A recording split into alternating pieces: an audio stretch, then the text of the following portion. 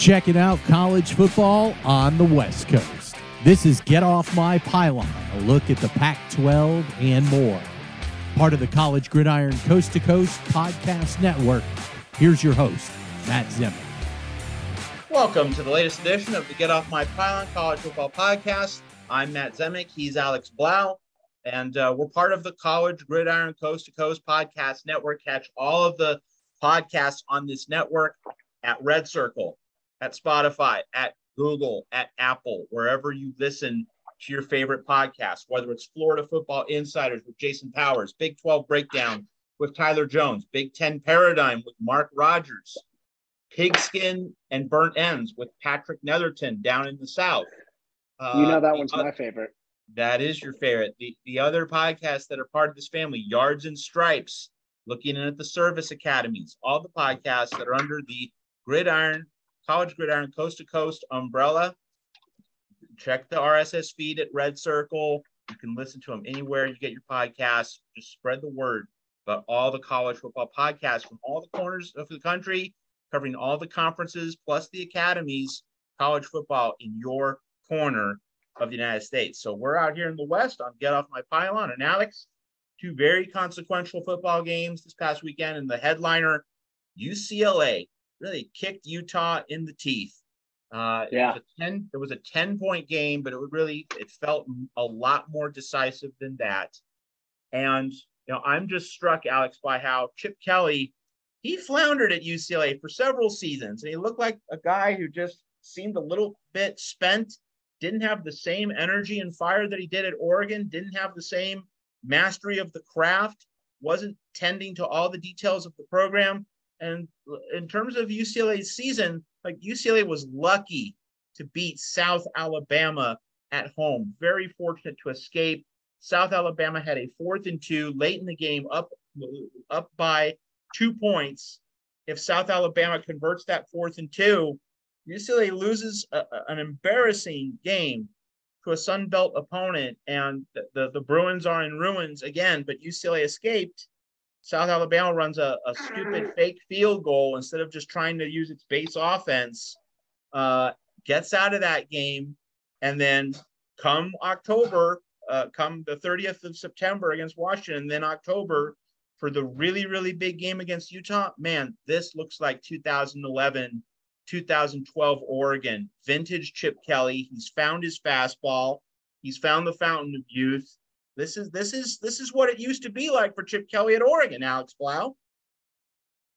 Yeah, it is. And what a shoot up for UCLA it's been, from unranked to 18th and now looking at 11th.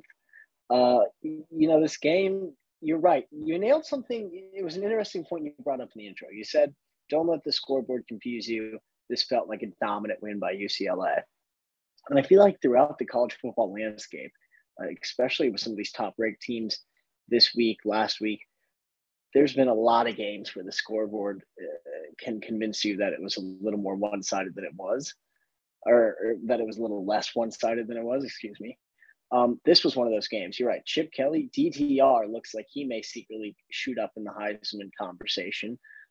4 touchdowns on 1 interception, almost 300 yards, dominant with his legs.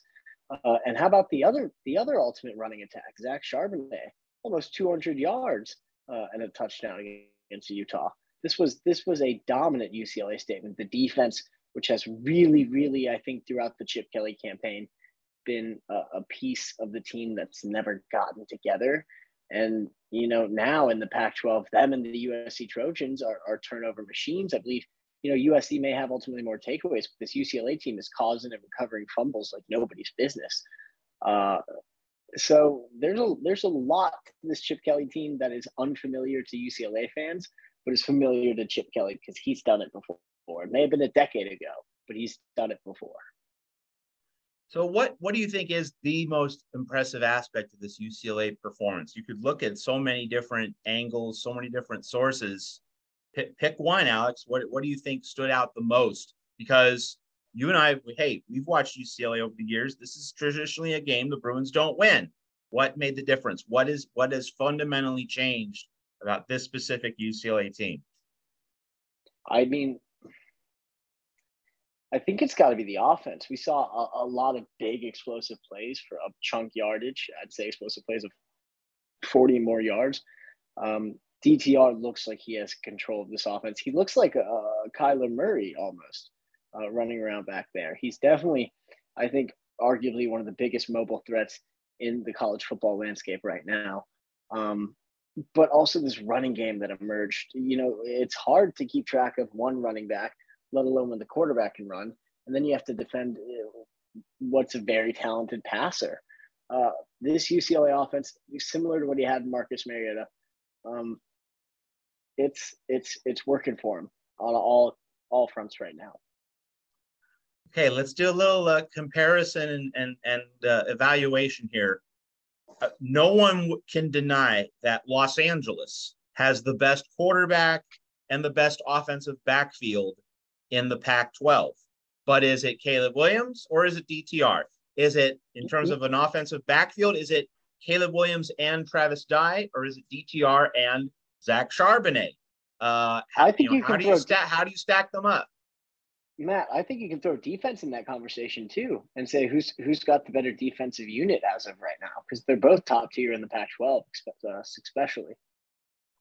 The parallels really are fascinating in terms of the two defenses, right? Because they're both bend don't break. They're going to allow yards, but if they keep the opposition, under 35 points with their offenses, like, they're going to have the advantage. And if they get like even one takeaway that produces points, as UCLA did with that late fumble return, like that's like finding a wad of $100 bills with no identification. Like, they're yours. So really, Matt, that's why I always tell people you got to start signing your $100 bills. Leave a phone number if you can.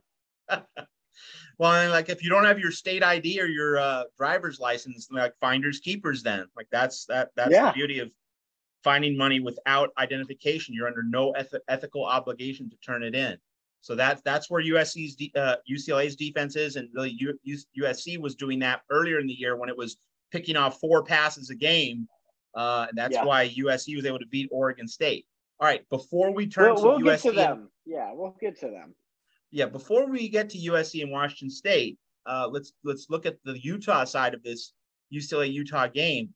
Man, this is not how it was supposed to go for the Utes in 2022. They already have 2 losses, so they are absolutely done for the playoff, and they're now on the periphery of the Pac-12 race. They have to run the table, have to win the rest of their games, have to beat USC, have to win at Oregon, have to win at Washington State. That's not going to be easy. That's a night game.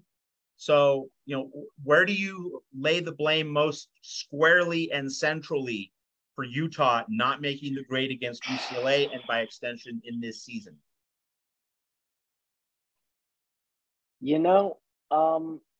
It's hard because individually, I feel like when you look at just asking people to do their jobs, there's a lot that's going okay. Tavion Thomas in the running game has looked great.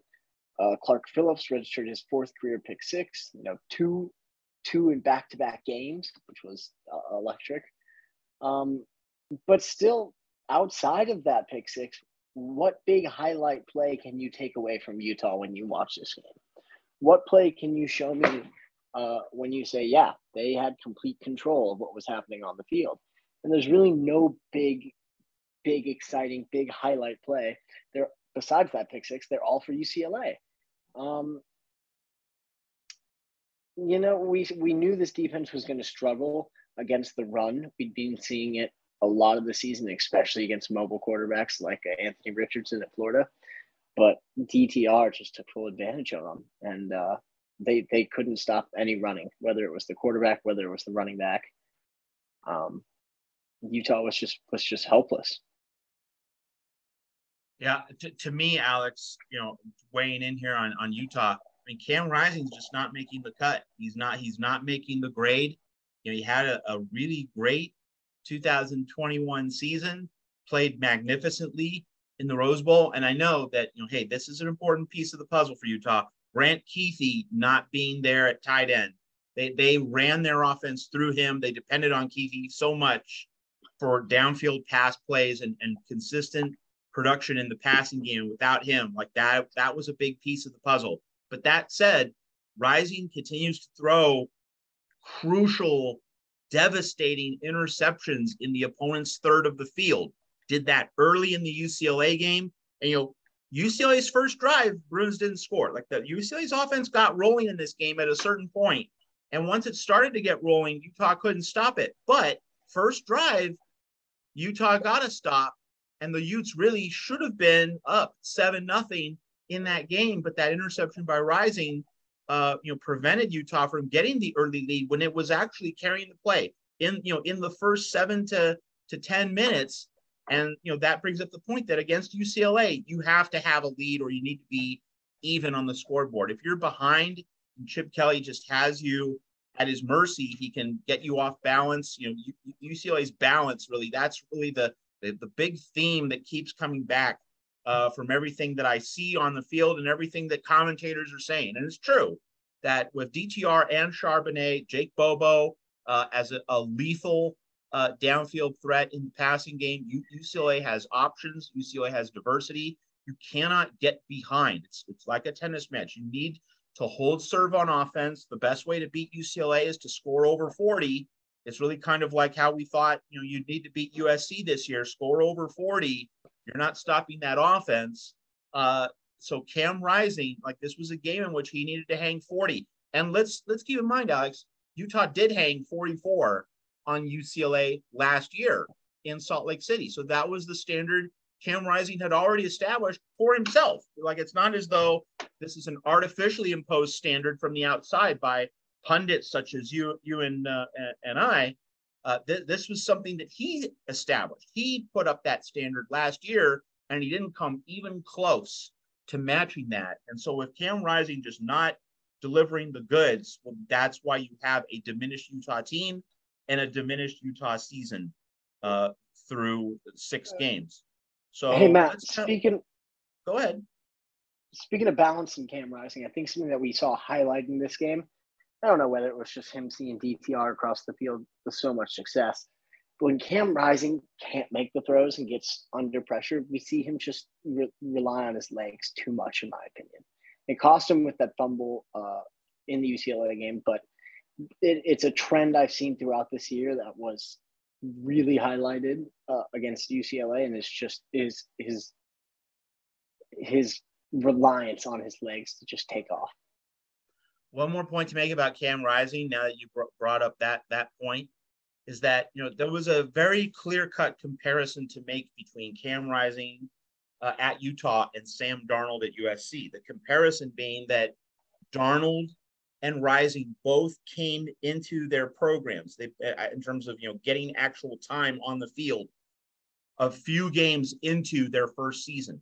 Darnold came in 4 games into the 2016 season. Rising came in also in mid to late September in his first season. They were both not the starting QBs in week 1 of their first seasons at their respective programs.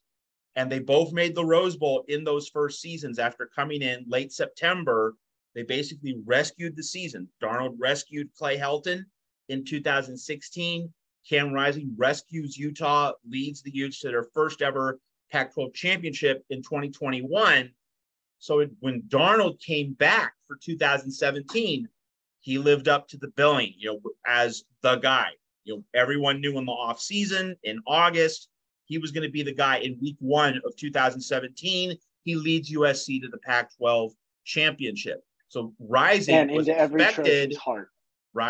expected to follow that same trajectory in 2022. So he did not meet that standard that Sam Darnold has. I mean, and so, like one more Utah loss and he will fail to win the Pac-12 title in that second season the way Sam Darnold did at USC 5 years ago. All right, Alex, let's move along to USC and the win over Washington State.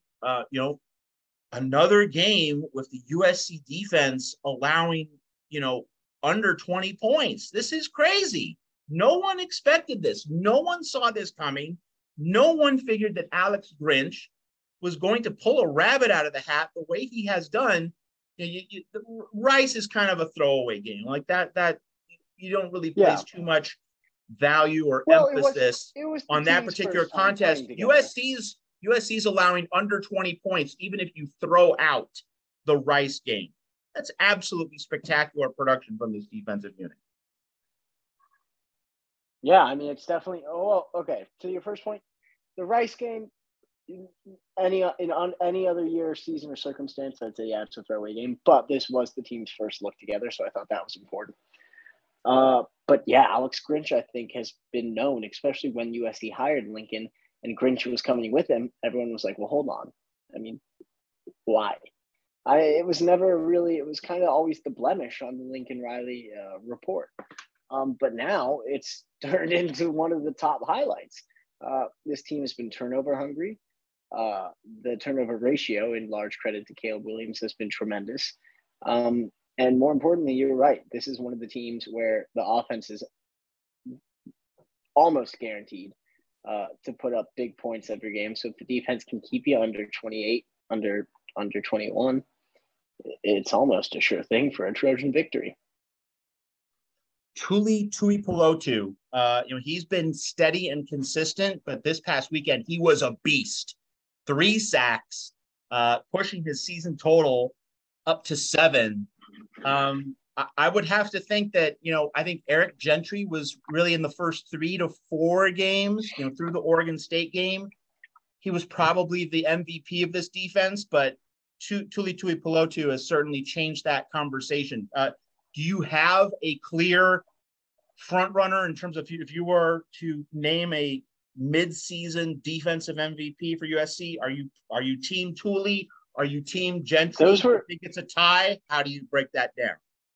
Those are my 2 guys. And, I actually had a very interesting conversation with a USC colleague of mine the other day involving this. And I said, Gentry, looking at what he's done from a transfer position, outside of Caleb Williams, and then, there's an argument for Travis Dye. There's an argument for Jordan Addison.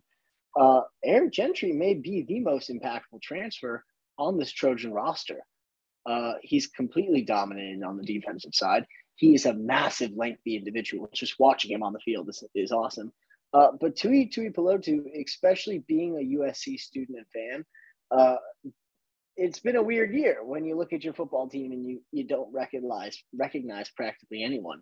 But Tuli Tuipulotu has been the one guy from USC who stayed, who said, I can make a difference on this team. And man, he has shown Lincoln Riley that it was worth keeping him on. And just proud. Love what he's doing. He's been steady throughout the first grade of the season. He's been impressive. And this week's showing was the cherry on the milkshake. So, I don't think that's the expression. Absolutely. So, in terms of what USC did in the Washington State game, one of the big things was USC won without getting a takeaway. And that was a big question. What happens when an opponent doesn't commit a bunch of turnovers? What happens when the opponent doesn't throw 4 interceptions? So USC certainly checked that box. What happens when Jordan Addison doesn't catch a touchdown? Absolutely. Also that question as well. To do this, you need unsung heroes, and Kalen Bullock was ejected for targeting, and I loathe the targeting rule, with the fury of 1,000 suns. And I also, you also have to take note of the fact that Shane Lee, the linebacker transfer from Alabama, he was out for this game. So, you have Anthony Beavers filling in for Kalen Bullock in the secondary, and you had other guys who had to step up. The linebackers, Gentry didn't make a ton of really big, high impact plays, but he didn't give anything up. Sometimes the contributions of a team are reflected in the absence of how much you're mentioned. You're not getting beaten on a deep ball. You're not getting beaten in pass coverage. You're not making a failure that everybody in the stadium can notice. Sometimes the impact is simply when no one actually does call your name. It's because you're not making a mistake that everyone comments on. That was kind of what the USC linebackers did in this game. And then up front, Tuipulotu got the 3 sacks, but Solomon Byrd made a number of impact plays. Tyrone Taleni made some impact plays. He's been stacking up tackles for losses this year. If you have an unsung hero on this USC defense, someone who doesn't get the headline stories, someone who doesn't get the splashy publicity, but who's really knitting together this defense, kind of a worker bee glue guy type. Who's that guy for you, Alex? You know, it's funny. You were listing all these great names and all these great transfers. And the entire time I was thinking to myself, I hope he asked the opposite of the question he just asked me. Who is it that's quiet that should be making noise? Is what I was thinking the entire time you were listing all these names. Because you're right. I have a clear answer there. I do too. Does Corey he wear number Foreman, 0? right? Right? Where is he, man? Is it just me? Like, he didn't even play 2 weeks ago. Now we're seeing him limited use, and this was supposed to be the guy coming out of high school. And yet now you're right. We're going through this entire roster of team players who really are stepping up. It's that next man up mentality. And this is supposed to be the man for the next guy to replace. But where is he? Hopefully he's saving it up for the second half of the season. Yeah, hopefully. I mean, and hey, everyone has a different growth curve. I can't explain it. I don't know what's going on with him. Well, the number of stars next to your 247 sports listing, like that does not guarantee your future. I mean, that is just a projection and an assessment. Like, this is not like money you can deposit into your bank account. You actually have to cash it in, right? You actually have to earn that value. You have to provide it. So we will see what's ahead for Corey Foreman. All right, for all of you listening here on Get Off My Pylon, we are going to take a brief ad break and then get back to you with a little midsection on the Mountain West before previewing the USC-Utah game this upcoming weekend, October 15th. So the college football season underway. We're almost at the midpoint. Gee, time is flying by. You need a sports book with integrity and longevity that you can rely on, like BetUS. So BetUS has been a pioneer in the sportsbook industry for over 25 years, paying loyal customer base quickly and securely. You count on that, all right? You get that from BetUS. So we want you to go to betus.com and take advantage of an offer we have here at College Gridiron Coast to Coast. Get a 125% sign-up bonus by using our code COAST22. That's COAST22. Put $100 in, get an additional $125 to play with. $200, you get $250 to play with, and so on. And NFL's in full swing. Got the NLDS and the ALDS starting up next week. The championship series on the road to the World Series. NHL regular season has started. It really kicks into gear this week. Got the NBA regular season starting in a little over a week. And then college basketball is a month away. So it's all kicking into high gear. You want BetUS along for the action. So you're a college football fan, and for the whole season, you want to be with BetUS.com. So remember, the 125% match bonus for initial signups with the code COAST22. BetUS. You bet, you win, you get paid. All right, Alex. So Mountain West, and this crazy, zany, wacky season, and not really a very good one either. We just have to call it like it is. Continues in the Mountain West, and San Jose State UNLV, not the game that people were circling on their calendars in the off season. We thought that San Diego State would be more at the center of the action in the Mountain West's West Division, but the Aztecs, we can see, it's just like root canal in terms of trying to get any points on the board with any kind of consistency. San Diego State did beat Hawaii, but 16-14, and Hawaii gave up 63 to Vanderbilt. San Diego State scored 47 fewer points than Vanderbilt did against Hawaii. That Aztec offense is just in a really bad place. So because of that, San Jose State UNLV really became the early season West Division game of the year in the Mountain West, and it was one-way traffic for Brent Brennan and the Spartans. They just dump trucked UNLV and made a really big statement in Silicon Valley. Yeah, I mean, this league, man, it's teams that are good seem bad, and then bad teams are also UNLV. The loss to Cal, I think, was pretty expected. So outside of that game, you're looking at, in my head, is a team that's won every winnable match.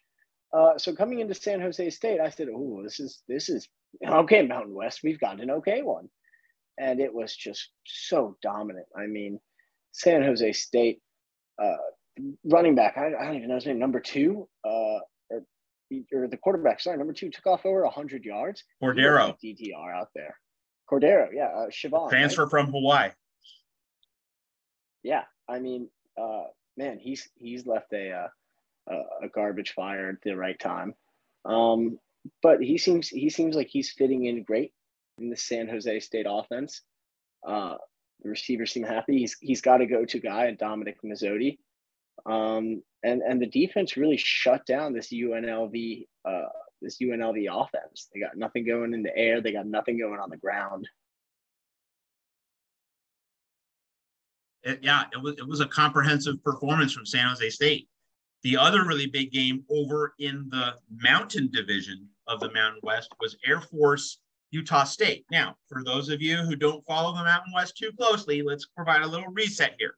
Last year, Utah State won the Mountain West, beat San Diego State in the conference championship game, and the key game for Utah State on the road to the Mountain West title, a 49-45 win over Air Force at the Academy in Colorado Springs.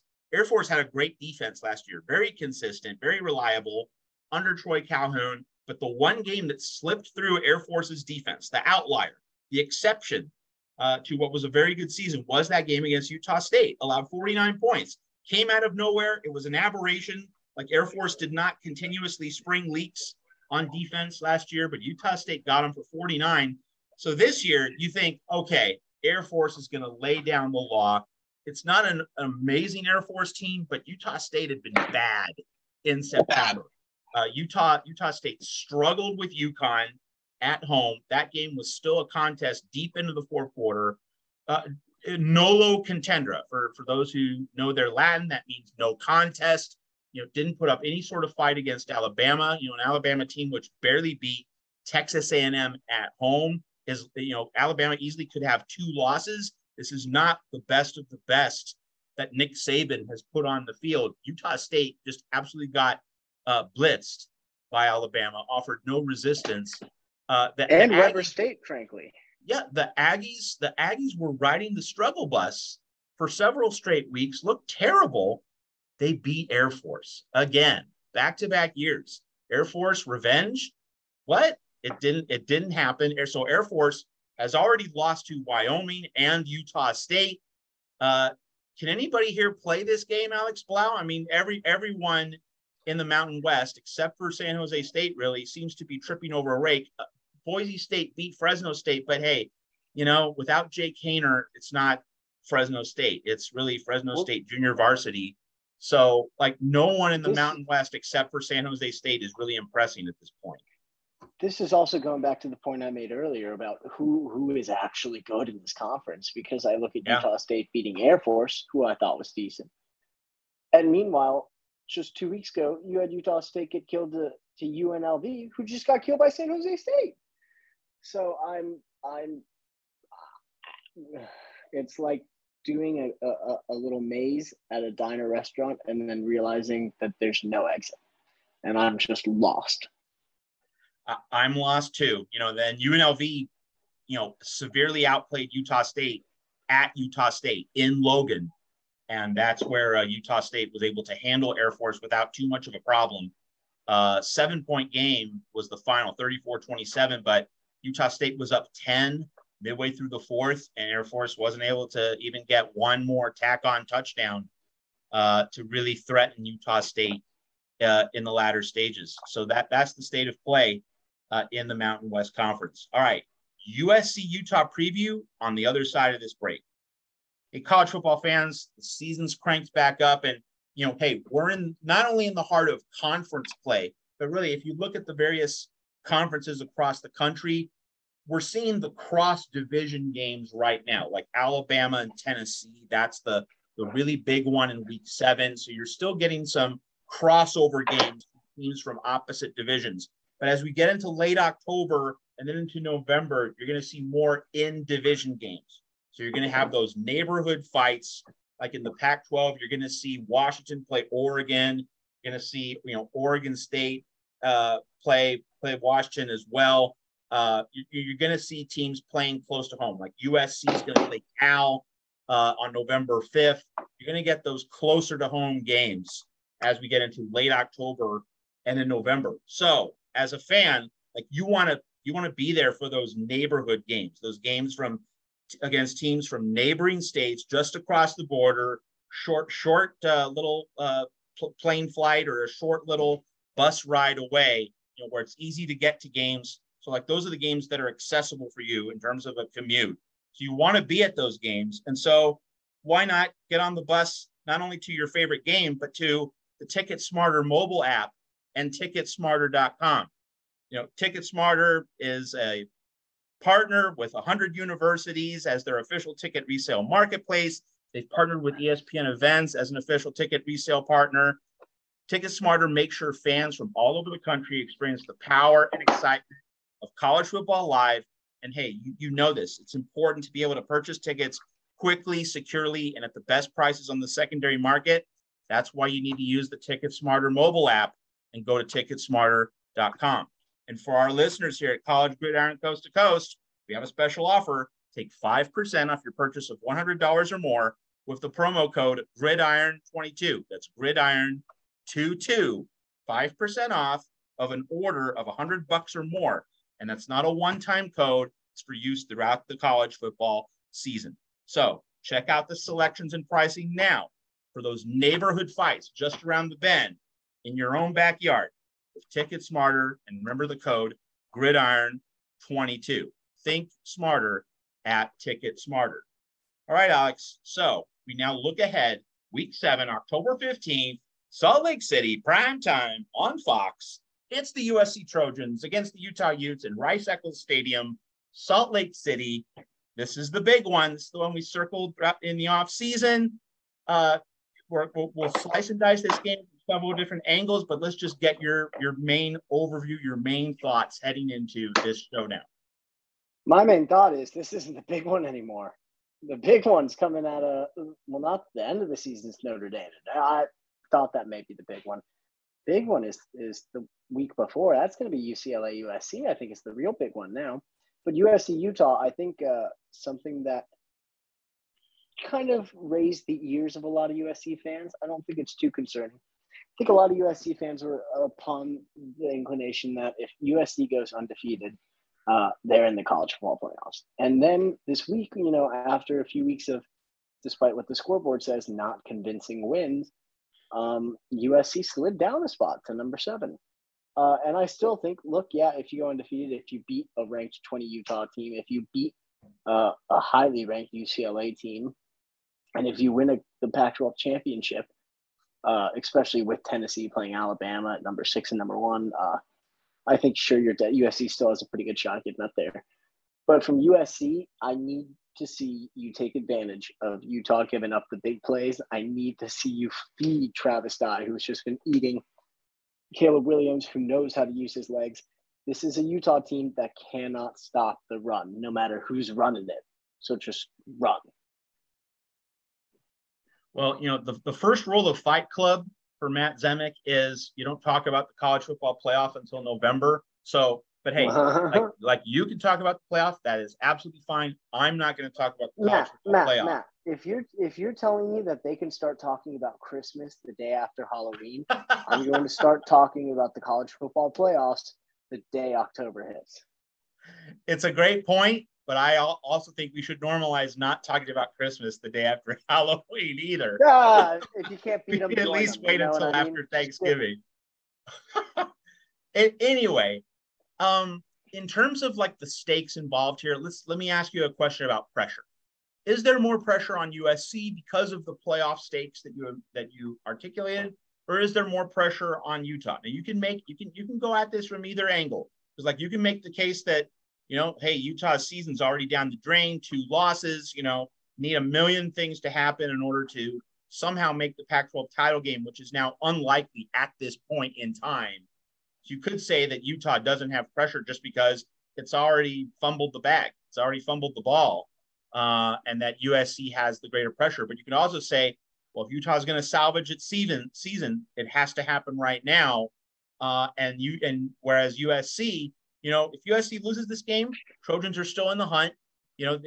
Losing 2 conference games is a problem, but losing 1, and heading into a series of games at Arizona on the 29th, then Cal on the 5th, Colorado on the 11th, like USC should mop up those 3 games pretty easily. So even if USC loses here, probably still going to have a 9-1 overall record and a 7-1 Pac-12 record heading into Pasadena for the big one against UCLA on November 19th. So you could say that USC doesn't have all that much pressure here. So which side are you on? Is there more pressure on USC, more pressure on Utah? I think there's more pressure on USC. I think Tennessee jumping them a spot was a wake-up call. Whereas Utah, I think you nailed it. It's like, what can they really get out of this season? USC, I think, needs to start convincing its fans and the country, the AP poll voters, everyone, that the beginning of the season wasn't a fluke. That's the standard. And so it brings up an interesting point that, and we're just talking hypothetically here, folks, like we're not making game predictions, but like if USC loses to Utah. Matt Zemek, I will hold you to every syllable you say. Hypothetically, if USC loses to Utah, like should the national reaction be, well, this team was oversold. Well, this team, truly had some flaws that we knew were there all along. And I'll let you answer that question, Alex, but just to give my view, this team was supposed to lose 4 games in the eyes of most pundits. Most pundits said before the season, 8-4, 9-3 at best, 9 wins is the ceiling. This team's already exceeding that. So a loss to Utah isn't a gotcha moment. A loss to Utah doesn't prove that this team was oversold. USC is going to, if at worst, USC is going to walk out of Salt Lake City heading into October 29th, because there's no game on October 22. USC gets a much-needed week off. USC is going to have 1 loss heading into October 29th. That is ahead of expectations, even if USC loses in this game. So how do you think expectations are going to be recalibrated if USC loses this game? I understand that. It isn't in the sense that it is a big deal if USC loses, because this is USC's first real competition. Looking at their schedule, it hasn't been anyone yet. It's been Rice, it's been Fresno State, it's been Stanford, it's been ASU, WS. It hasn't been real teams. This is the first real team. How do you define a real team? Let's go with that. Now, that's not a criticism. It's just, let's set a standard here. Not a real team in the way that I see.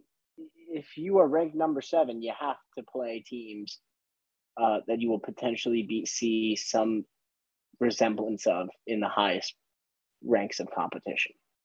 Okay, you're not going to see anything. And that's a good definition. You're not going to see anything that Rice gives you that will resemble what Georgia gives you come January. No, that's a fair, well-stated definition. That if you're going to merit a top 10 ranking, you need to beat a team like Utah on the road. Absolutely. That's good. At the same time, I think you made a good point where, yes, it's a big deal if USC loses because this is their first big competition. But no, it's just means everyone's going to have to take a step back and say, all right, they're maybe closer to what we thought they were coming into the season than what we started seeing at the beginning of the season. And frankly, it wouldn't surprise me, but it would hurt a lot to see a USC team walk out of Salt Lake with a loss. All right, so what are the keys to victory for both teams? I mean, we'll look at this from both teams' perspectives. Let's start with USC and the thing that worries me just from a USC perspective is the health of the offensive line. Cortland Ford has not been playing. They can really use him at left tackle. Bobby Haskins is likely to start for this game, but he's been dinged up. Like he's been playing hurt the past few weeks. Justin Dedich got back into the lineup against Washington State. That was a big boost for the offensive line. The line is definitely better when Dedich and the other starters are playing and are able to be reasonably effective. But that left tackle spot that remains a concern. And so, because of that, you're not seeing the offense function as well as it did when everyone was healthy in the first 2 weekends. That's when USC was the high flying death machine. But as soon as those starters on the offensive front got injured, and that's what we said throughout the offseason, that if the starters get injured, the offense is not going to function quite as well. That is certainly tracked with how USC has played recently. So how does Lincoln Riley game plan, Alex? How does he work around the limitations at left tackle? And do you try to get the passing game and use it as your lead weapon? That's what he tried to do in the previous road night game at Oregon State. It didn't really work that well. A lot of USC fans wanted to come out with a run first, run heavy approach with Travis Dye. How do you think Lincoln Riley should attack this game and the Utah defense? Well, when we're talking about strategizing and points of interest per team, the USC injured O-line, I actually think is a point of interest for Utah's game plan. I think Utah needs to take advantage of that if they want to swing this into a win for them. Because the way I see it is USC, this defensive front from what we've seen so far is not going to be that much of a threat to the USC run game and what they're trying to establish. So if I'm Utah, that needs to be a point of emphasis. It needs to be taking advantage of that. If I'm USC, it needs to be business as usual. Let's start by, I think you're going to see USC run the ball heavy to start the game since they know that that is a weakness from Utah, and that will eventually open up the game for either Mario Williams across the field or the Jordan Addison deep shots. If I'm USC, Travis Dye, it's going to be a big game for him. He's proven himself to be a reliable back, and that's just what we're going to need to see out of him against the Utes. All right. Key question. One player I'm going to be watching for USC's offense in this game, Raleek Brown, because Travis Dye has been asked to carry a very large workload. And it's been very conspicuous that Austin Jones, the other Pac-12 transfer from Stanford, hasn't been getting a whole lot of run. So they've really loaded up Travis Dye, and he's the workhorse back between the tackles. But Raleek Brown, he's the guy, not comparing him to Reggie Bush in terms of quality of player, but in terms of how you can deploy him. I'm thinking getting him on a linebacker on a wheel route, something like that. You get him in the passing game downfield, Jordan Addison maybe running a short slant, and you get Raleek Brown down the sidelines, behind an Addison, behind Mario Williams, and you use these crossing combinations to get Raleek Brown in open space. Which is something USC has not done a whole lot. Lincoln Riley needs something different, something that Utah hasn't seen on film. And I'm thinking Raleek Brown, this could be the game where he busts out, or at least where Lincoln Riley tries to get him a lot more work, a lot more touches and opportunities. What do you think about that? Going back to our earlier conversation involving Corey Foreman, you can't base everything off the star ratings coming out of high school. But I think Raleek Brown was what Lincoln Riley saw as his Reggie Bush, something that he can get in his early years here in the era to establish tempo. As in the offense right now, it's a very unique position he plays. You definitely have Austin Jones and Travis Dye, who are those 1-2 backs. But Raleek Brown, he'll come in on third back down a lot. You'll see him involved in the screen pass game. You'll see him involved in the sweep play, outside zone runs. You'll see him in the passing game. And you're right. The speed on him is it's jaw dropping. He has the ability and he has the moves to get past the linebacker and make big plays. And sure, I'd love to see him break out against Utah. I think it's something that Lincoln Riley hasn't used that much, whether or not it's because he's not ready or whether or not it's because he's been saving it for Utah. But it's definitely number 14 is going to be a player to watch out for. All right, let's go to the other side of the ball. So Cam Rising without Grant Keithy, his big tight end, he's not going to be available, and Utah needs to find those explosive pass plays, in the passing game, and so the Utes need to find a way to go over the top, and that's something that USC's defense has been good at shutting down. You're not seeing USC's secondary get beaten over the top with the long ball. Cam Rising needs to figure out a way to get some splash plays. How do you think Utah goes about cracking the code on the USC defense and scoring over 30 points, which no team has done yet against Alex Grinch's unit? It's real funny. I every point you're bringing up is some highlights I have as a point of focus for the opposite team. So I think when we look at Florida, Cam Rising and his, as I mentioned earlier, once he gets uncomfortable, he tends to rely on his legs a little more. In Florida, you saw him turn the ball over. He doesn't do it often, but when he does, it takes a toll on him. This is a USC offense that creates turnovers in the pass game, that feeds off it. And I would love to see them come away with at least one Cam Rising takeaway. And I think your dog wants to see it as well, because I could hear him the entire time you're asking that question. He was saying, no. It's going to be interception time, not big play touchdown time. The dogs are definitely going to be barking in Salt Lake City if Cam Rising throws an interception. What do you think Utah's approach needs to be in terms of, pass to set up the run to set up the pass? I mean, you did say that Lincoln Riley needs to run to set up the pass. Do you think Utah needs to play that the same way, or do you think that, because USC knows that, run defense is where it really needs to shore things up, that if you're Utah, we're going to actually pass the ball first, and then we're going to hit you underneath with the running game, second quarter, second half, but we're going to start by passing the ball in the first quarter?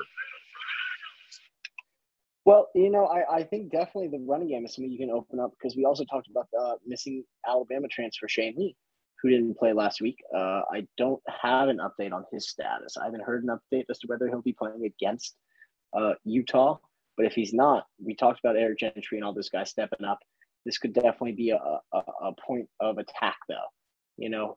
Expose that middle of the field, that second layer, whether it's short slants, whether it's just across the middle, that drags, or just hit that gap with zone runs. All right, Alex, can't wait for this night fight. And it's 8 p.m. Eastern, 5 p.m. Pacific on Fox. We were expecting in the offseason for Chris Fowler and Kirk Herbstreit to call a USC game under Lincoln Riley. We might not have that happen until the UCLA game on the 19th. And, we're going to see this USC-Utah game, and then a week later, UCLA-Oregon, which we're going to talk about next week on Get Off My Pylon. Like those two games, they're going to decide, or at least they're going to shape just how big that USC-UCLA game is on November 19th. Alex, looking forward to this game. And we remind you that Get Off My Pylon, we're part of the College Gridiron Coast to Coast podcast network. I know Alex is going to listen to Pigskin and Burnt Ends with Patrick Netherton. That's his favorite Gridiron Coast to Coast podcast other than Get Off My Pylon. But there's Yards and Stripes, Florida Football Insiders, Big Ten Paradigm, Big 12 Breakdown. We got the whole family of podcasts. Go to Red Circle, go to Apple, go to Google, go to Spotify, wherever you listen to your podcasts. Share these shows, spread the word about the College Gridiron Coast to Coast College Football Podcast Network. So this is Matt Zemek for co-host Alex Blau. Got the USC-Utah review and the Oregon-UCLA preview next week here on Get Off My Pylon.